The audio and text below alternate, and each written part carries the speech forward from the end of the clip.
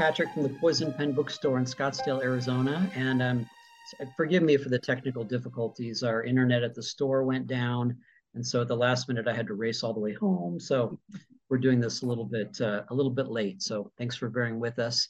We are delighted to have Amy Pease with us today. She's going to be talking about her really critically acclaimed new book called Northwoods. And our good friend William Kent Krueger has kindly agreed to come in and talk to Amy along with Barbara. As always, I'll be monitoring the comments and questions on Facebook and YouTube. So if you have any questions for Amy or Kent, go ahead and put them in, and Barbara will bring me on screen towards the end of the hour, and I'd be happy to ask any questions you might have. So Barbara, over to you. Thank you very much, Patrick. This is sort of a Midwest mystery night because even though I'm in Arizona, I actually grew up in Chicago, where winter was a very serious thing. They closed the school when it got to be 25 below zero. I can remember that when I was a kid because the boiler gave out. But we're having this weird weather in Phoenix where it's freezing. And as a result, all of the digital stuff is not working. So apologies for being late. I would like to thank Amy for signing copies of Northwoods, which are on their way to us, unless UPS flounders into a drift or whatever terrible thing might happen. And Kent gave an absolutely wonderful rave review to this book. And so I'm pleased, guys, that the Midwest is sort of making a renaissance in mystery because I keep asking why there are no like Chicago or Illinois set. It seemed to me that this is a part of the country that's largely overlooked. But what's interesting to me is that it seems to be focusing on Wisconsin. So is there something about Wisconsin that is particularly mysterious? I've been hearing agents and editors lately talk about Midwest noir. So it must be the new hot thing. I think it probably is, although Kent's been holding up his end of it for when you said Renaissance or Right. Renaissance, British. Midwest crime. Why do you think it's a rebirth? What came before Amy and me? I think that mystery fiction for a long time has been sort of a coastal thing. It was either Los Angeles, San Francisco, Seattle. Or very so you're saying this is a new wave in I think because how publishing is, everybody rushes to do the same thing but differently, and then after a while the same thing becomes the same thing once too often, and then everybody goes looking for new ground. It's why we have this romantasy thing going on. If you look at the bestseller list, which as far as I can tell, since I do the New York Times reporting and get it every week, it's been static now for like 8 weeks. The same books have been on the top. And I think that's kind of a measure that for right now, crime fiction is not, how it goes in waves. And right now it's down, but I think it's starting to come back up again. And the other interesting part is that I think maybe the whole twisty betrayal Gone Girl design may have sort of reached its peak. And maybe we're coming back to the more straightforward private eye or police. Or interestingly, here's what I think is really fascinating. The podcaster has become the new sleuth. It's true. If you look, I can't tell you how many books I've read where the true crime thing and the podcaster, that gives them an impetus to become an investigator and bring people with them because they kind of, they crowdsource it. But anyway, I think the Midwest is an area that hasn't had a huge population of crime writers, and now everybody, there's a bunch of people writing it. A lot, and as you point out, a lot of them from Wisconsin. So, what's going on in Wisconsin, Amy? A lot of cool stuff. I don't know. You know what? I've lived here my whole life, so I can't really compare it to other places to gauge what might be different. But I think that there's a lot of nostalgia in the Midwest and, especially in Wisconsin, which I think is something that I included in my book, is a glimpse of the nostalgia of the Northwoods of Wisconsin. I think one of the things too is that it's kind of an exotic locale. You know, so much of crime fiction is, as you point out, on the coasts or in very large cities. But when those of us in the Midwest write a novel, typically it's going to be a rural setting, and I think that's refreshing in the genre. I so loved your sense of place, Amy. It was so dead on. Thanks. I love Shaky Lake. I have to say, I thought if you were going to name something, Shaky Lake has all sorts of connotations. What inspired you to call? Because it's important in the book. What inspired you to call it Shaky Lake? I was driving somewhere, I don't even know where it was, out in the middle of nowhere, and there was a lake that I passed that was called Shaky Lake, and I just remembered it, and years later decided to use it. Well, it was an Amy, for those who are watching who aren't familiar with you or with Northwoods, maybe the elevator version of your story. Yeah. So Northwoods is set in modern day Northwoods of Wisconsin, and it follows the story of Eli North, who is a sheriff's deputy in a small town. And Eli is also a Afghan war veteran, and he's going through a really tough time, to put it mildly. And in the middle of all of this personal crisis, one night on the job, he stumbles across the body of a boy who's been murdered. And then soon the boy's friend goes missing. The FBI gets involved. What started out as a local small town murder investigation becomes a much larger conspiracy with much more far reaching implications. So could you mention your medical background? Because I think in order to write this book well, your nurse practitioner career has been a crucial part. Yeah, I definitely could not have written this book without 20 plus years of experience as a healthcare provider. Um, Partly because, there are elements in here that include things like big pharmaceutical companies and hospital scenes, a lot of, I think, portrayal of mental illness and addiction. Um, and I think that if I did not have the experience I have, it would be very easy for those sorts of themes to fall into cliche. Whereas I think that I have a deeper understanding of what life might look like for someone who's struggling with those sorts of things. So what is Eli struggling with? Eli is struggling with post-traumatic stress disorder related to a pretty specific event that happened when he was in Afghanistan. And then he, by way of medicating that, is abusing alcohol. This book opens with this wonderful metaphorical scene, essentially of Eli treading water, Mm-hmm. which is what his life is all about. I loved that opening of this novel. Yeah. Yeah, And there the ended up lead, being a lot of water metaphors in the book. Hey, it's Wisconsin. Yeah. Lakes, rivers everywhere. If you don't tap into them, you know you're missing a great opportunity. You kind of can't, it's hard to avoid having a water metaphor, really. in the state and then around the state. I took, Ken probably knows this, but my husband and I took a cruise of the Great Lakes, which has now become a very popular, and it started in Duluth and went around Lake Superior. And then I got to Door County. I've never been to Door County, Wisconsin before. And then, Lake Huron and on through Erie and Ontario. And more of it was really on the Canadian side than it was on the US side. But it was really fascinating to, experience the middle of our country as though you were, in the Mediterranean or something. I mean, and it's so gorgeous. Yeah, it's an exotic locale for people who have never really been up here before.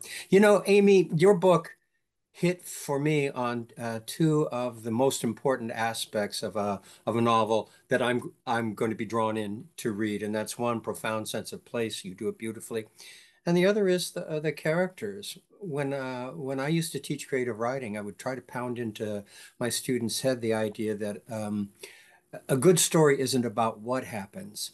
It's really about who it happens to. And you gave us characters that, particularly with Eli and Marge, I love Marge as well, that we could really embrace as fully human. Could you talk about developing these characters? Yeah, Eli must have been living in my brain fully formed for a long time because when he first came onto the page, I knew him inside and out. I knew what choices he would make, what his flaws were. Marge, I developed a little bit more along the way. Um, I really like character-driven books, especially if they do also have a plot, which is why I think crime fiction can be really good in that regard. Um, I just there is emotion to a story that I think has to be there in order for me to enjoy reading something. Um, and there was a whole lot of emotion in this book, certainly. You know, it just it's these are real people. Like It's what? real Like life the water. emotion. It's all around you in this story. Yeah, it is. Um, I thought that the character, I'm trying to remember her name, but the wife that comes into play, you know, the drug Michelle. addicted, whatever it is. I thought her story, Rachel, is that her name? Oh, Yeah, Rachel. Yeah, Rachel. the mother. Yeah. Yeah. Rachel. I thought she was a surprise. You know, Hmm. I mean, you set her up one way, and when no spoilers there, but when we get to the end of the book, we see her quite differently. And I thought that was extremely well done because most of the time when you meet somebody like her, you just they're going to be a write-off, you know, they're not ever going to triumph over what's going on. And so I thought that was a very helpful note if you're, you know, developing character.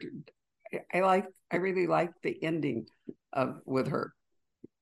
You know, one thing that I've learned as a healthcare provider too is that stereotypes, everyone stereotypes, it's just a natural thing to do, but they're usually not accurate.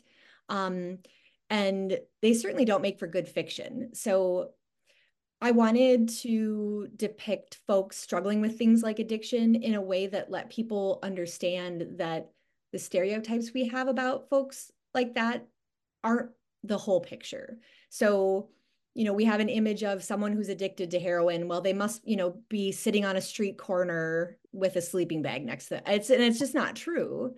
Um, so it's important, I think, to push past a stereotype, and I hope I did that. You know, there's a lot of suspense in this book that has nothing to do with people being in danger. That's a wonderful way to create suspense. But you've gone a more literary route in that there's so much tension in the relationships that exist in this book between Eli and his mother Marge, between Eli and Michelle, his estranged wife. Um, it really, in a lot of ways, it is a question of the the forces that seek to divide family, and then what is it that holds family together. I thought you explored that quite well here. I loved Yeah, Marge. I thought Marge was a really Hmm. marvelous character. She's the actual chief of police, or I think that's her title. But the anyway, sheriff. the sheriff, right? Mhm. And Eli is working for his mother, which already already creates some tension, right? Boys working for their moms. Um, that's difficult. But don't you think, Ken and Amy, that a lot of this is about Eli struggling with Eli? I mean, the most difficult relation Eli has in this book is with himself. Absolutely. He's lost complete control of himself, and he's a guy who's used to being in control, smart, capable, strong, both physically and mentally, you know, someone that can be relied upon. And that's all fallen apart. And he just has never had to deal with anything like that before. And he tried to find a way to get better, and it just didn't work. And he's drowning, you know, to use the metaphor again of the water. And you know, he's a character who frustrated me as a reader because I kept hoping and I kept hoping. And he was like not getting there and he was not getting there. And I'm not going to say anything more about that because I don't want to spoil anything. But I want to come back for just a moment to something. You know, Barbara mentioned Marge as chief of police, which I understand could be confusing. She's actually the county sheriff, Mhm. but she has such a small force. There's like four people on this rural county. How did you do your research for that? Oh my gosh. I did my research through a Facebook group called Cops and Writers. That was a big part of it. I also tried to keep any sort of procedural stuff as vague as I could, Yeah, I get that. just to not show the fact that I don't know anything about that sort of thing. I maybe that was one of the reasons that this focused a lot on Eli and his emotional arc, because I was just, throwing things at the wall when it came to the actual crime procedures. So here's a question. I mean, chiefs of police basically are town, and sheriffs are basically counties, right? Isn't that how that works? San Francisco, I think, is the only city that's also a self-contained county. So I learned this from John LaSquire years ago. It has its own sheriff and its own police chief. Phoenix is in Maricopa County, and Maricopa County is like an entire state. It's so huge. And you've So, had some interesting sheriffs in oh Maricopa yeah, County. yes, you could really write books about Maricopa. But anyway, the jurisdictional clashes can be very interesting, and they help. Often that conflict helps create more conflict in the story. But my question is, how big does a town have to be to deserve a police chief? Or in the areas that you're talking about, are there no police chiefs and it's just the sheriff because the towns are so tiny? I've never really thought about how big a town needs to be in order to have its own police force. And maybe that's a question of funding more than anything else. Is there a tax base for them to actually have a police department as opposed to using the sheriff? I asked a similar question on that Cops and Writers Facebook group, and I got enough of a mixed bag of answers that it made it within the realm of possibility that a town would just have this much law enforcement. And also, I with Longmire, weren't there only a few people manning the station in Longmire, I think? So you're basing all your research on what Craig Johnson does, huh? Cross population 2026. I'm actually supposed to be in Ucross, Wyoming right now, but because I got pneumonia, I had to cancel because it didn't seem like a really good idea to go to northern Wyoming right at the moment. But yeah, Craig, I think illustrates, of course, he has some supernatural help that creeps in and other stuff, which is interesting. But it's not uncommon to have a fairly understaffed rural sheriff's department. Funding is a huge issue. You bet. Well, and funding, when I think, because this is the first book in a series, and I will, down the road have certain other elements, of course, that come into it. So I sort of plant the seeds very early on, so I have stuff to work with. And funding, there are human beings who hold the purse strings, and human beings can have motivations that go in a different direction than public safety, shall we say. Well, you don't show it to us. I mean, because he's not there anymore. He's been let go. But there is another law enforcement agency that Eli belonged to before he got downsized. And, so what is that a possibility of rebooting it? What is it? The Fish and Wildlife Department, I think it was. Yeah, he was a special investigations warden for the U.S. Fish and Wildlife Service. And when he got back from Afghanistan, his job was waiting for him. But then within 6 months, the job was eliminated. And maybe someday that job will come back. That would be kind of, a cool thing to have happen for Eli someday. Or to have somebody else have the job, which would create even more problems for Eli. Why don't we plot our second book, Ken? Why are we wasting our chance here? So I have a question, sort of a developmental question for you, Amy. How long was this book in the process before before it's in the form that we see it now? Yeah, I think I worked on this book for about 3 years. And then started querying.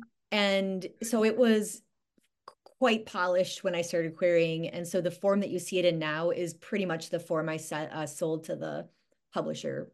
But I sold it to them June of 2022. So it's been a long time in the making. Well, I watched an interview with you in which you talked about earlier iterations of the story in which there were like young babies involved or something like this. So this story really did evolve over time. I'd like to know kind of where it began. And I'd like to know, are you a mystery reader? And is that why with your debut piece of fiction. You chose to write a mystery.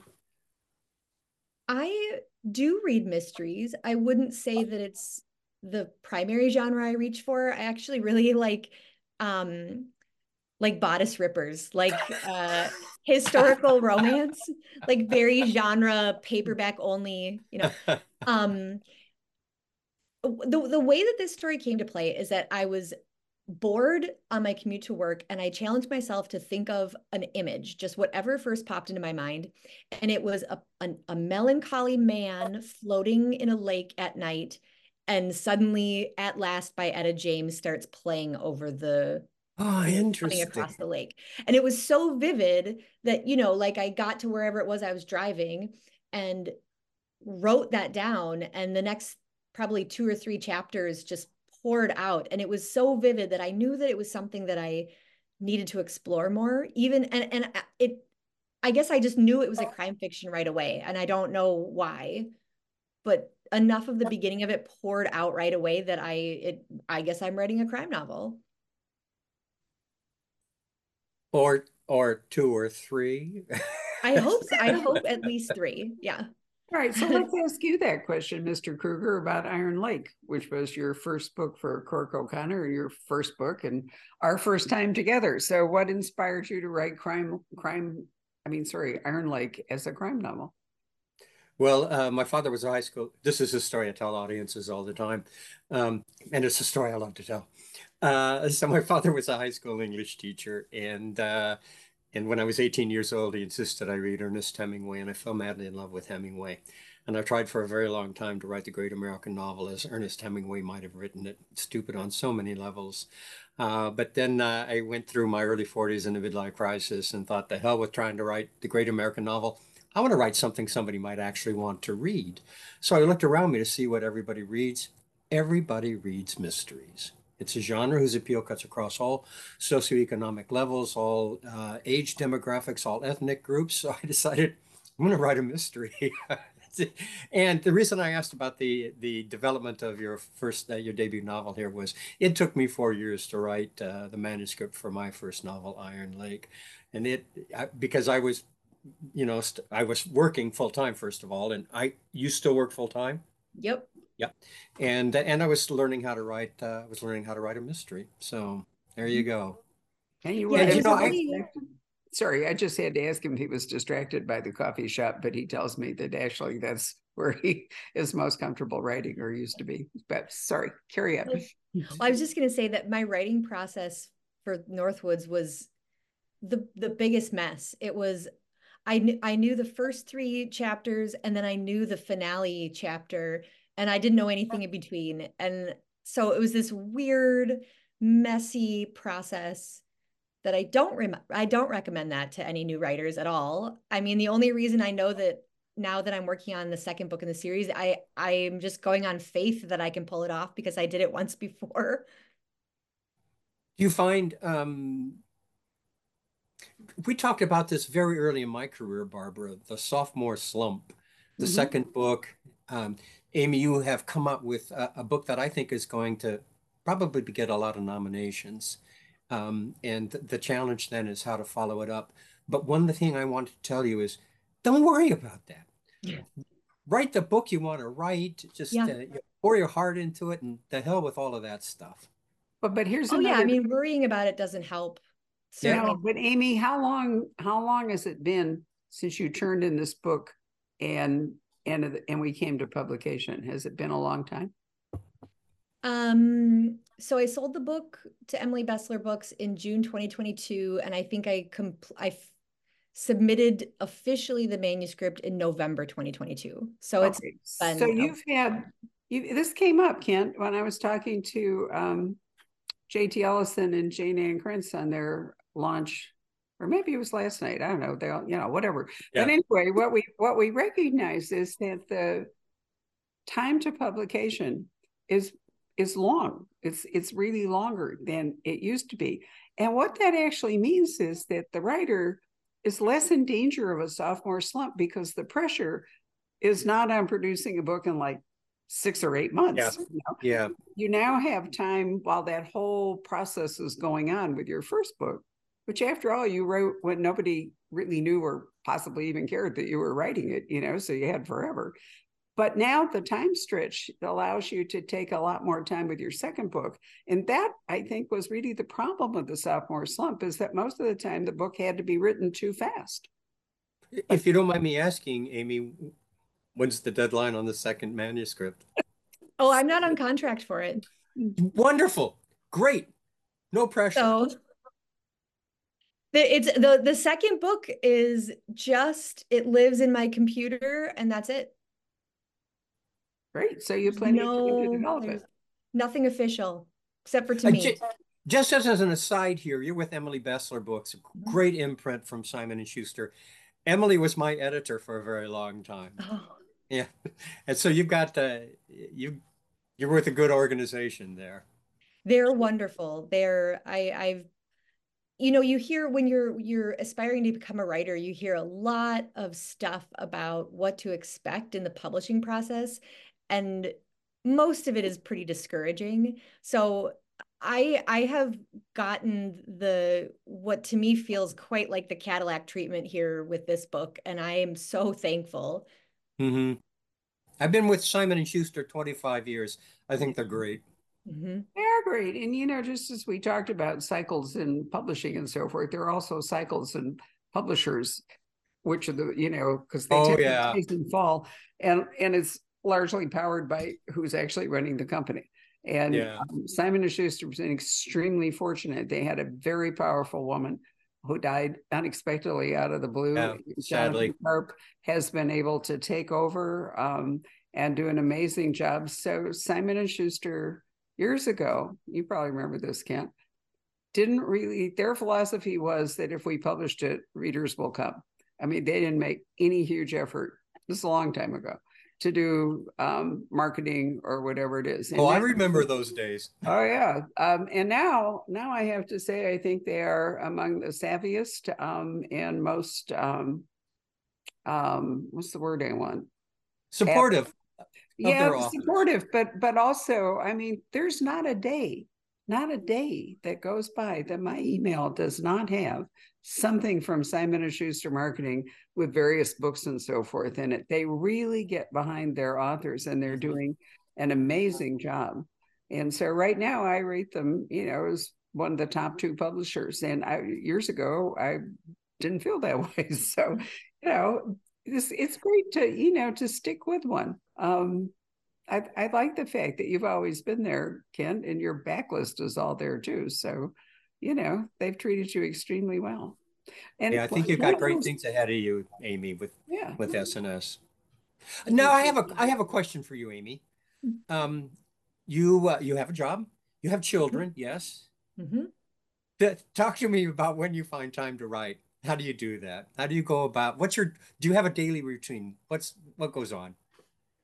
I don't know. I don't know when I write. I think on weekends, sometimes I'll be like to my husband, like, I'm going to go to the coffee shop for 4 hours. You got the kids, and just try and sneak in things like that. It is a very slow process.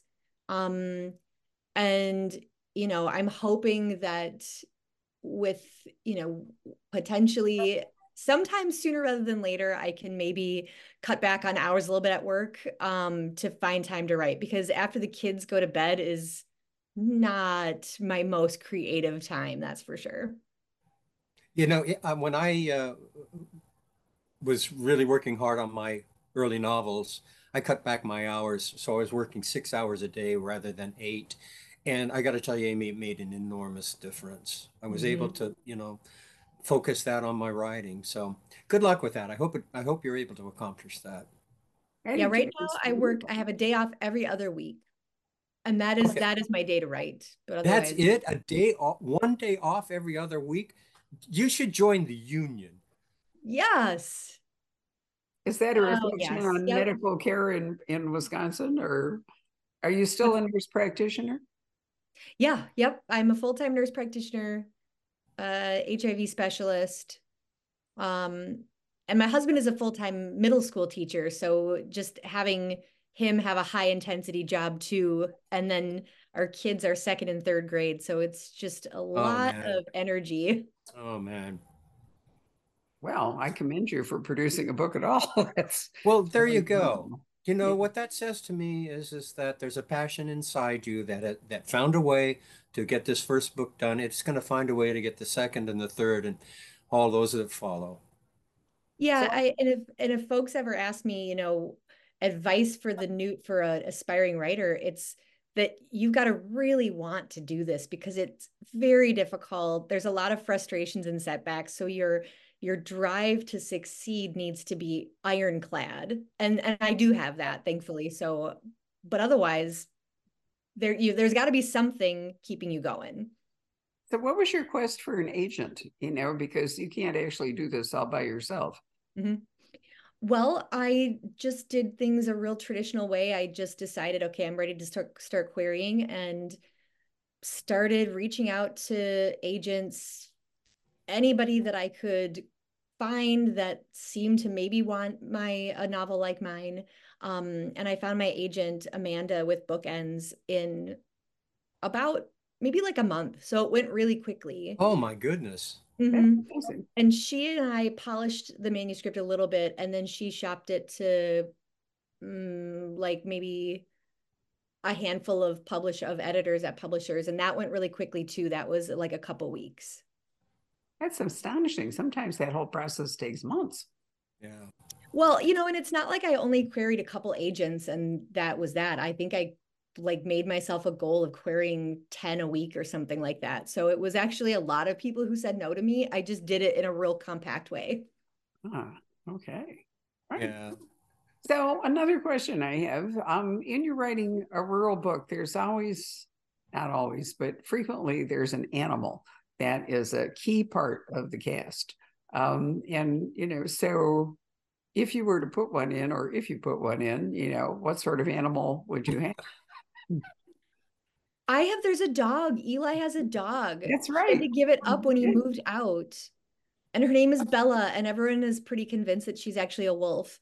And in fact, I came up with a mood board of inspiration pictures for all the characters, and Bella's inspiration photo is a Game of Thrones direwolf. I mean, I think it's kind of a natural thing, if you're writing something, especially with woods and, all of that, that there needs to be a dog, really, basically, or a wolf. Oh, Yeah, Probably everyone's got a dog. in my early Cork O'Connor novels, there were dogs. Cork had dogs. Henry Malou had dogs. People right. love dogs. I don't know. They love cats too, apparently. I'm a dog person. Well, I think a cat is perhaps not as potent, in the setting that you've got there. Cats seem to be, a little more domesticated, but dogs can, run. And then there's fishing.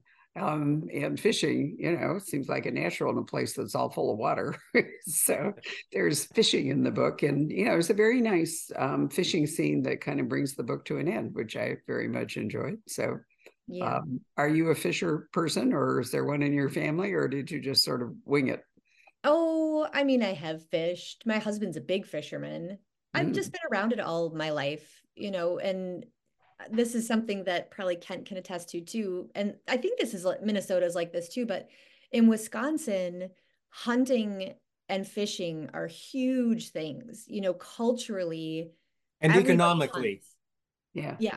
Yeah. So, when because if there are some authors that have like I think some of the military thriller authors have websites where they are on their Instagram or whatever, they'll um have sponsorships with like knife companies and stuff, and that's just like totally normal to me. My dad always had a buck knife on his Mhm. belt, Yeah. always. Yes, there's a prominent A-tree author who definitely has weapons as Yes. part of his shtick. Right? Yeah. Yeah. Yes, we And know that. it's funny, and I'm referring to Jack Carr, which is Of course possibly you what you're are. referring to too. We Sure. knew that. Right. So I went to BoucherCon, which is the Mystery Writers of America national conference. I went there this past summer, and I was terrible at networking. I just clammed up. I felt like the new kid on the first day at a new high school.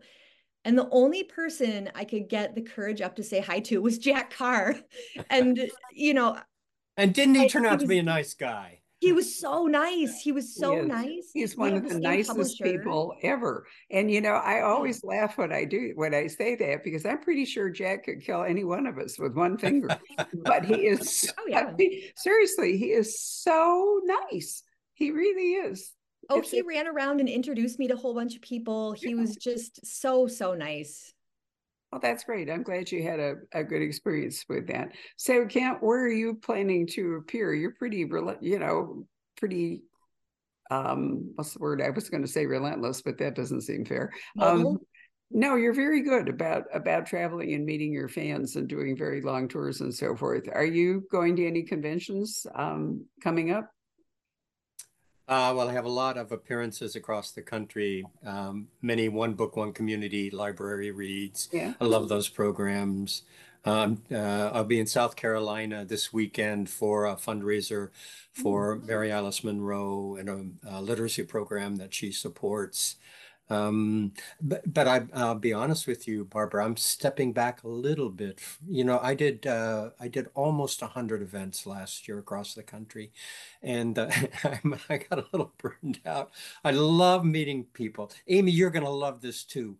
When you do an event and it's a live event and you have an audience and they're there because they love what you do, the energy there is just like nothing else. Like it is a high no drug will ever give you. So I love the events, but the travel can be exhausting. I'm trying not to laugh because before you went on your 100 Odyssey, you told me you were cutting back. Yeah, I know. I say that every year, I think. Right. So there we are. I'm not sure that there's not a different form of addiction in play here, but Well, Hard to I'm say in a no. fortunate position. Amy, you have young children. It's hard to get yeah. away to do a tour like that if you have young children. But I broke into the business when I was much older than you are. So my children were grown and I had the freedom to do that kind of thing. And your wife retired, which was a Yeah, really, exactly. an Helps. additional bonus, as you could do that together. But anyway, this has been a very exciting time for you, Amy. And I want to congratulate you on the great reviews, a starred review from Publishers Weekly, a starred review from William Kent Krueger, starred review from me, and possibly other prestigious publications and so forth. So good for you. It was in this prestigious publication. Woohoo! Oh yeah? Yeah. Wow. It was in this right there. There you are. I love Uh-huh. it. See, that's the great work of your publicist at Emily Bessler. Yeah, Yes. Yeah, that's Yes. very, very Shout out good. to Holly Rice. there you go. Now, Patrick, come and join us and tell us if there are any questions from the Facebook who might have all left after we got a late start, but maybe they came back. Oh, Well, thankfully, they all stayed.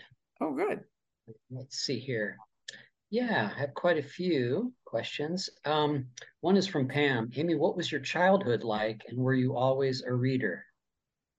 Oh, yes. So really traditional, I have a sister. We grew up in sort of a middle class Wisconsin town, Green Bay area. Mm. My earliest book memory though is that my great grandpa gave me his 1908 first edition copy of Anne of Green Gables when I was 8 or 9 years Wow. old. And that was when because Anne becomes an author in the books. And that was when I thought, well, I think I want to do that too. And at about the same time, in like second grade, there was some essay competition that I won. And my second grade teacher told me I was a good writer. So I very much internalized that.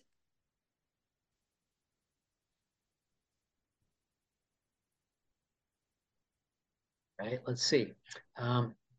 Okay, Renee says Amy needs to find someone to take care of her kids, dogs, and husband before she can do that.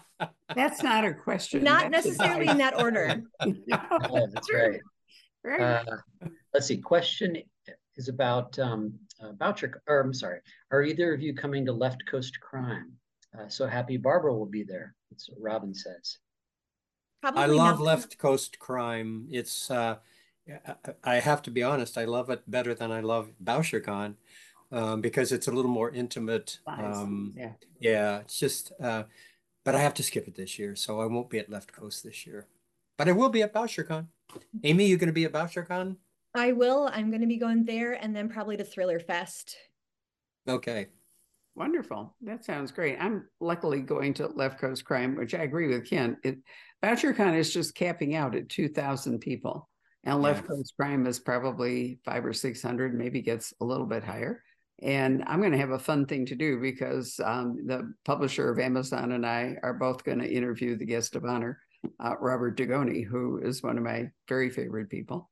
And so I'm really looking forward to that. But I don't get to go to VoucherCon because Douglas Preston, one of my favorite people again, has written an opera. And it is going to debut, are you ready for this? On the Thursday of VoucherCon. And then they're going to burn Zozobra in Santa Fe, which is what the opera is all about, the 65-foot, thing with the Greek, on Friday night, which would leave me only Saturday to go and make my way through 2,000 people. And so I decided that it probably isn't going to work. So, our loyalties are, friends trump other things, right? In this case, it dictates what's happening. But for those of you interested in VoucherCon, which is the International Mystery Conference, it's going to meet in New Orleans in 2025. And then, yay, in Alberta, in Canada again in 2026. Canada has hosted one in Toronto. I'm trying to remember. Have they done maybe 2 in Toronto? I think that might be it. But anyway, I think it's great, that it's going to move to other countries, or at least it really truly will be international. Yeah, right. Plus, if you go to Alberta, Banff is just across. I mean, it's like an hour, so it gives you a great chance to do some beautiful scenery. But anyway, those are all great. Amy, Thriller Fest is the end of May. Right. So you're planning on going to that? I am. These are always at the worst possible time for parents with kids. It's like the very end of the school year, and VoucherCon is the very beginning of the school year. And like I said, my husband is a middle school teacher. So Right. But you know what? Needs must. Well, There you Thriller go. Fest used to be after the 4th of July, and VoucherCon can be anywhere from the end of November to Labor Day. It's just sort of a fluke that it's been at Labor Day for the last couple of years, but it's a function really of hotels and other stuff that control it. So there's no set schedule for these events. You just have to pay attention to them. And Left Coast Crime meanders all the way from February to this year till the middle of April. And Anyway, for anybody out there who has lots of favorite mystery authors, yeah, if you VoucherCon's open to everybody, and it's this year, it's in Nashville, and if you were to register, you would probably be able to belly up to the bar with some of your favorite mystery authors. I guarantee that. that's right. It's great for fans, but it's also good for aspiring writers too, because you There get you a go. chance to Networking. yeah, or just learn from panels and for other things. And agents hang out there, and publishers, editors often go. So it's a great way to it's an economical way because there's a clump of people. Anything else, Patrick? Yeah, several people are kind of curious about the cover design, and it's really beautiful design. And did you have any input into that? I did. So they sent me an initial drawing, and it didn't look at anything like Wisconsin. It was a very similar scene with a guy standing like on a dock next to a lake, but it looked like coastal Georgia or something like that. So I just pulled an image off the internet of basically a photo of a guy standing on a Wisconsin lakeshore at sunset, and they pretty much just made it into this cover. It was beautiful, and the lighting is gorgeous. In fact, they said that it was a struggle because it was too pretty. Like they had to find ways to make it look more ominous and not quite so beautiful. Let's see. Barbara, VoucherCon, wasn't it just in New Orleans not too long ago? No, it was, but didn't it get canceled? It was COVID, I think, wiped it out. That's the last one I actually went to. It was in 2016. Yeah, now that's why it's going back to New Orleans, kind of out of turn because of the weather. And I think it's getting harder and harder to predict the effect of weather on almost anything. And so even if you make plans to go to a lot of these things, you have to be prepared for an interruption. But we can hope for the best. Right. We have a number of people that are curious about book 2. Is there anything that you can reveal about it? Ah. Well, I can reveal that Alyssa Mason, the FBI agent, is back in Shaky Lake. Oh. Yep. And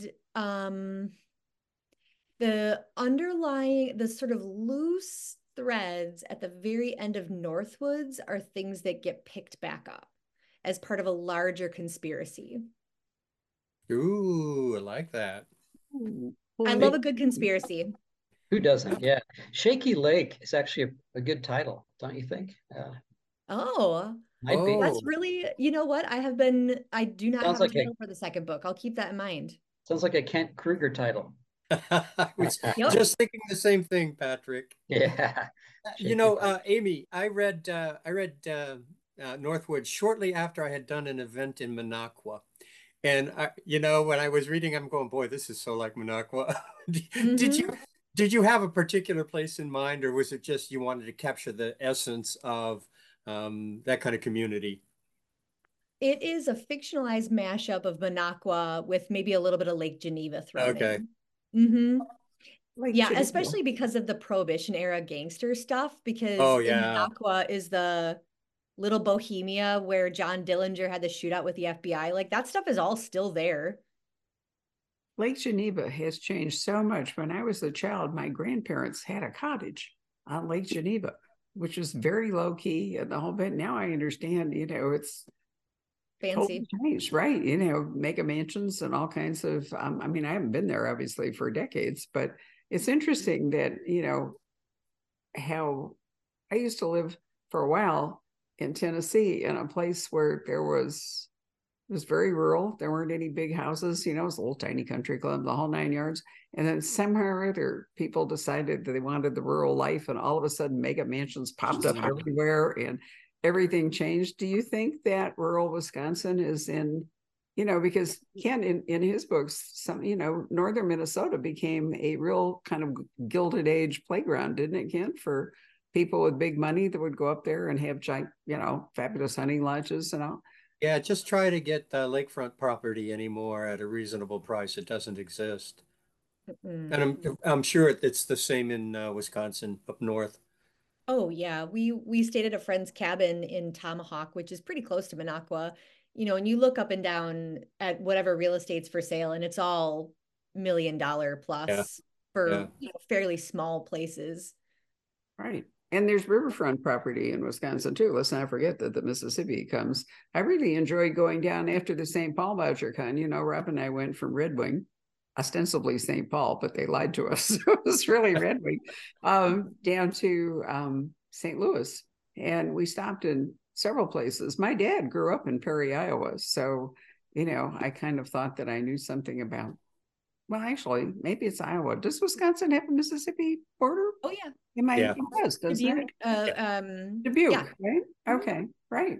So anyway, when I was a kid, it was a big deal to drive from Chicago over to the river just to watch I know that sounds hilarious, but we used to pile into the car and drive over just to watch the Mississippi run. That was our idea of a really great vacation. Oh, how things have changed. Right. Anything else, Patrick? Let's see. Yeah. Did you study to be a nurse, or did you always want to be a writer? Guess those aren't mutually exclusive. I always wanted to be a writer. I guess when it came to, college, I opted to go the practical route. I mean, what's more practical than being a nurse? So I opted to go that route and I liked it well enough, but I've always had, and I've been doing this for nearly 25 years, and I have always had a bit of an imposter complex that I never quite got over with it. And so now as an author, I feel like that's a lot more authentic to who I really am. So that's a good feeling to have, for the first time when I'm 45. See, she wasn't much younger than you. How Mm-mm. much? You No, don't look 45. no, she doesn't. Good. You look Something's working much then. younger. But I like that idea that you feel more authentic. Yeah. Did that happen to you, Kent? Did you feel more authentic once you actually became a writer? Yeah, I was actually able to tell people I'm a writer and and really back it up. Well, I Actually, mean, I don't know about you, Amy. I've always been a writer. it took me to me until I was 48 years old to become an author. Yeah, where you put something, seen it through to the end and sold it. Yeah. So is your distinction that a writer is a writer, but an author is a published writer? That I would make that distinction because you know, almost everybody I know is a writer. Much fewer of them are authors, you know. I think that's a fair summation. Yep. Absolutely. Well, it's wonderful that Kent has been leading his best life the entire time I've known him, but now I get a chance to talk to Amy. One of the things that's been the most fun in doing this for 35 years is to talk to first-time writer, to debut authors. Not every bookstore really wants to do that because, you know, it's not necessarily profitable, but I think the most fun Patrick and I have had over, you know, all these years together is meeting new authors, introducing people to new voices, championing, you know, debuts and avoiding the obvious. And for me, one of the sincere pleasures in this business is when I get to read something like Northwoods from an author nobody first time and just get my socks knocked off by how good it is. Oh gosh, thank you so much. That's, yep, wow. Very dazzling praise. Thank you. Well, on that note, before you burst into tears, we will say what a pleasure. Unless Patrick, I'm sorry, unless I'm kidding. Yeah. More question. Oops. Yeah, and since we started a little late, I figured we could run over Sure. 5 minutes or so. Yeah. Do you plan to write any medical mysteries, or will your day gig figure into your fiction at all?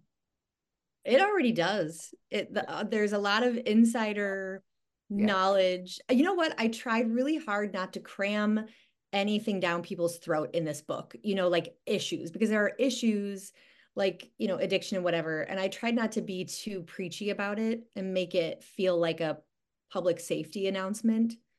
But it finds its way into my writing. Well, And there's speaking of crying, I will say the one thing that has gotten me really emotional in this whole process was listening to the audiobook version of this. I was I don't just know going to why ask you that about got that. me. wow. Oh, good for you. Yeah. Yeah. Well, I So can many say people that are listening to audiobooks these days. It's huge part of the marketplace now. yeah, very Yeah. much so. Right. Yeah. Anything else now? There's curiosity about, you know, the opening lines of a book, you know, like the first couple lines. Um, do you have time to like maybe read a sentence or two and then tell us, did those remain unchanged, or how did that work? They did. So the first chapter, as you see it, is very little changed from the very first draft. So, and in fact, the first paragraph for sure is the exact first paragraph that I wrote when I first years and years ago sat down to write it. So I can read that if you want. Awesome. Yeah.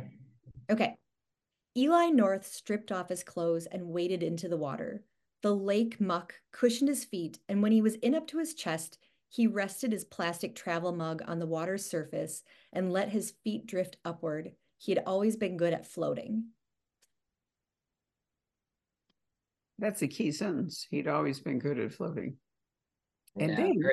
then he suffers a concussion. And I thought, and then later there's a lawnmower accident and all. And I thought Ooh, that's where your I know.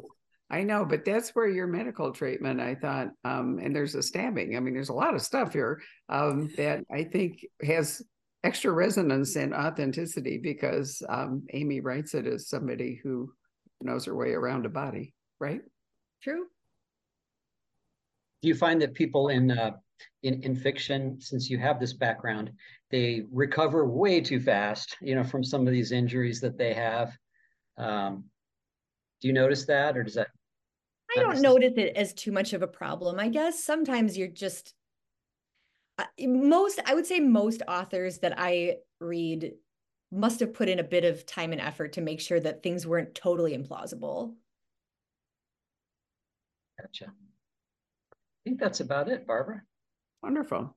Well, let me say again, Congratulations to you. Thank you so much. Oh, please. It's just a brilliant moment, for us and a gratifying moment, I think, for you, as a newly published author to have a chance to talk to fans and to have an icon like William Kent I Krueger. know. I know. I didn't know, Barbara, that Kent was joining us until I re-looked at your email with the Zoom link in it, and because there had been nothing in the communication about it I was trying to surprise you, and also I know, I and never you did took surprise me, except for then I actually went down and looked at the whole email, days and days later, and I freaked out. I'm so pleased. Thank you so much. It's been a pleasure, Amy. Yeah.